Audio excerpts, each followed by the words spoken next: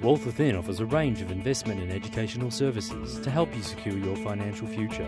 Whether you're an aspiring trader or simply want to increase the strength of your portfolio, Wealth Within are dedicated to maximising your investment returns. Hello and welcome to The Upfront Investor. I'm Dale Gillham, the Chief Analyst here at Wealth Within. Today I'd like to actually read you an email which I suppose it's a response to my last podcast when I talked about real estate or real estate agent wars, from my little bit of a story about me appointing real estate agents to sell a house that we have and the challenges that I'm seeing with that industry and obviously with actually selling houses. And the email I got was from a gentleman called Adam, and I won't say Adam's surname, but he actually sent me an email late last week actually about his experience, a little bit about his experience in actually selecting a real estate agent, and actually a really good idea of how he actually did go about it. And Adam lives in Melbourne, I will tell you that much. And he said, "Hi Dale, I've just listened to your podcast on selecting a real estate agent, and it brought back a lot of memories." And I'm sure it did, actually. I think a lot of people, when they talk to me about selling houses, I think they talk about it in terms of horror stories or nightmares from that point of view. I think one of the research that I've actually seen is or heard about is that some of the most stressful things you can do in your life is one is get married and the other one is build a house. And I think we're going to add selling houses on top of that as well. So he said it brought back a lot of memories, and I thought you might be interested in my approach to selling my house for any future podcast. So thanks, Adam, for sending that through. And if you've got a story that you want to talk about, please email it through to info@wealthwithin.com.au. I'm really happy to hear your real estate stories about real estate agents or anything you like. I mean, I'm quite happy to read out your emails or your comments or your ideas or your suggestions for people, and we can discuss all of those. Now, Adam goes on to saying, a few years ago I was selling a 3-bedroom house in Mulgrave. I went through a similar interview process to you, and when I approached the agent to sign, their advertising fees had gone up substantially to what they had initially proposed, and they couldn't commit what day or time they would be having open for inspections. Now, this is sort of what I was talking about, actually saying that often what I'm seeing, or the process, and I was explaining it to somebody the other day, it's like a sausage factory, is that you go in the front door and you come out whatever kind of sausage they actually want you to do it.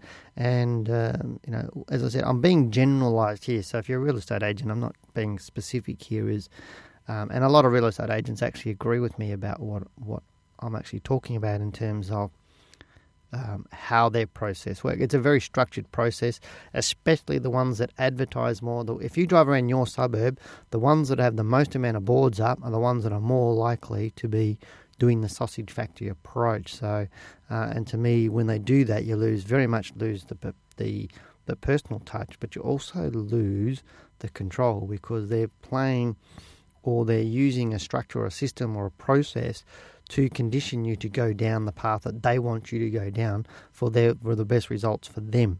And that's, as again, it's a general comment, and they do all continually say that they're looking for the best price for you. And from what I'm seeing in the research that I'm reading and people I'm talking about to about all this, generally I think that's not necessarily the case, that they're not necessarily getting the best price for you. They're just getting a sale, because I think, as I mentioned on my last podcast, they make more money from the listing, from getting your listing, from getting you to sign that dotted line, than they actually do from actually selling your house. So that's why they're very much interested in getting your house. But anyway, Adam goes on, he said they wouldn't commit to what time they would have for their open inspections. However, initially they were looking at Thursday night, which was a sticky point for me. They were also after 120 days exclusivity, if I can say it correctly. I understand that, because obviously a lot of them want 60 days plus, then they add another 30 days on to get the marketing ready and everything else. But 120 days, that's 4 months. So if somebody's not doing their job properly in 4 months, you're locked in for 4 months. So I'm very much in obviously agreement with Adam here. That's like 120 days. You don't need that. The average house sale that I know at the moment in Melbourne's market is about 45 days for selling. So why do you need nearly 3 times that as exclusivity, and it doesn't allow you to have any choice, or you lose control because you're locked in for 120 days, and even if somebody else sells the house, you've still got to pay that agent commissions.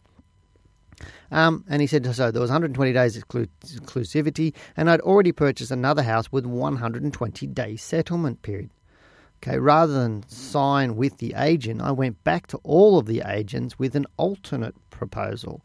The details are below. And I'll flip the page over and I'll have a read of this, because this is quite an interesting approach that Adam's taken. The valuations I had received for my house ranged from $460,000 to $575,000. And realistically, I felt from my research I would be able to just break the $500,000 mark, but didn't expect a lot more. It's a big range, isn't it? $460,000 to $575,000. That's $100,000 more at the top end than the bottom end, and that's like nearly 20% or 25% on that. But obviously, Adam's thinking realistically, he's in the middle, around $500,000, or a little bit more to the lower end of the market, which is always better to underestimate and then be excited because you've got more than what the price that you thought. Now, some real estate agents will go in and say high end to get your business, because then you think, I'm going to make more money, and it's like people putting returns. If like the managed funds I've talked about before, a lot of people get attracted to the highest performing managed fund from last year, hoping that, or mistakenly thinking they're going to get that return, but that return was from last year. It doesn't mean it's going to happen the next year.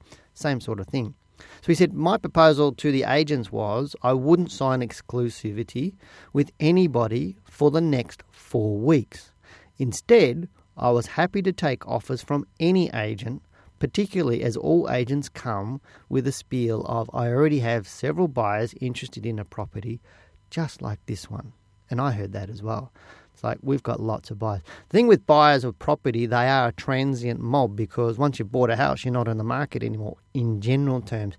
So the pool of buyers is always moving and shifting, but there's always new buyers coming on and buyers going off the market. And what the agents are trying to do is create that sense of urgency for you, saying, I've got people right now who want to buy a place like yours. So you get excited about it's going to be easy and you're going to get a great price. The end of the day is there's always going to be somebody along. And when I'm negotiating with people like agents or other people, always know that you need to be able to be in a position where you can walk away from the deal, which is exactly what Adam's done. He's just flipped it back to have the control in his mind, or into his interest, which I think is an awesome idea. So as I said, so they had buyers in the area. His conditions were, 1, he wouldn't accept an offer below $500,000. 2, he wouldn't pay for any sales or advertising fees. 3, if he received an offer of $500,000 or over $500,000, he would accept it after giving the other agents 2 days to finalise any offer they had been working on. 4, he wouldn't become and wouldn't pay any commission if the sale was $500,000, but would pay a 50% commission for every dollar over $500,000. Interesting. Now, I said, for example, he made for a sale of $550,000, they would earn $25,000 commission, because the 50% of $50,000 was $25,000. Okay, and obviously Adam would walk away with $525,000. He's part of it.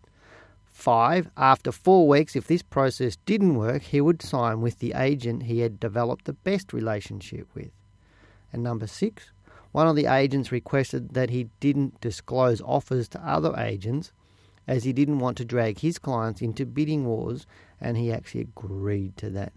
Well, why wouldn't the agent want to drag his clients into bidding wars? Because obviously if you've got people wanting to buy and they've got competition, it's supply and demand. At the end of the day, you need to be going to the higher prices. And that's what obviously Adam's trying to do. And the agent is working for you. You're employing them to work for you to get the best price, not the seller, not the buyer's best price. So you need to get the most amount of money that buyer will pay for your house. That's what you're looking for as the seller. Now he goes on to say 3 of the 4 agents said they would pursue selling the house for me. 1 thought he couldn't make any money, which was in line with his evaluation, and also gave me confidence that I hadn't set my price too low. 3 days later, I had 2 offers from 2 separate agents of $530,000. I spoke to both agents and agreed to 24 hours of negotiating with their clients, and then we would meet at a coffee shop and open envelopes with the final offer from their clients. One agent had an offer of $536,000, which he accepted.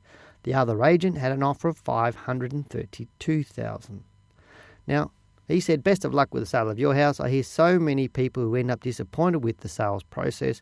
I thought it might be good to propose this process to you for others to use. I've only just subscribed to your podcast and I'm loving it. Thanks, Adam. Thanks, Adam, for sending it through, because I think that's a really good idea. Is often when we go into negotiations like this with real estates, they tell us what they do, and then we then have to conform with their process of it. Now, the thing is with difference between a real estate agent or real estate selling existing homes is they're not covered under ASIC law, so there's no set down procedures. It's just how they actually do it. Working with an Australian Financial Services licence and like a managed fund, there's certain criteria that has to happen. So you can't get around that because it's legislated. With existing properties, you can actually sell your own home yourself. You are legally allowed to do that. It's just the same as you can sell your own share yourself, in terms of you don't actually need a stockbroker to sell your shares. You can just get a piece of paper from a document from the registrar of the shares, like Computershare. They're a registrar for a lot of shares.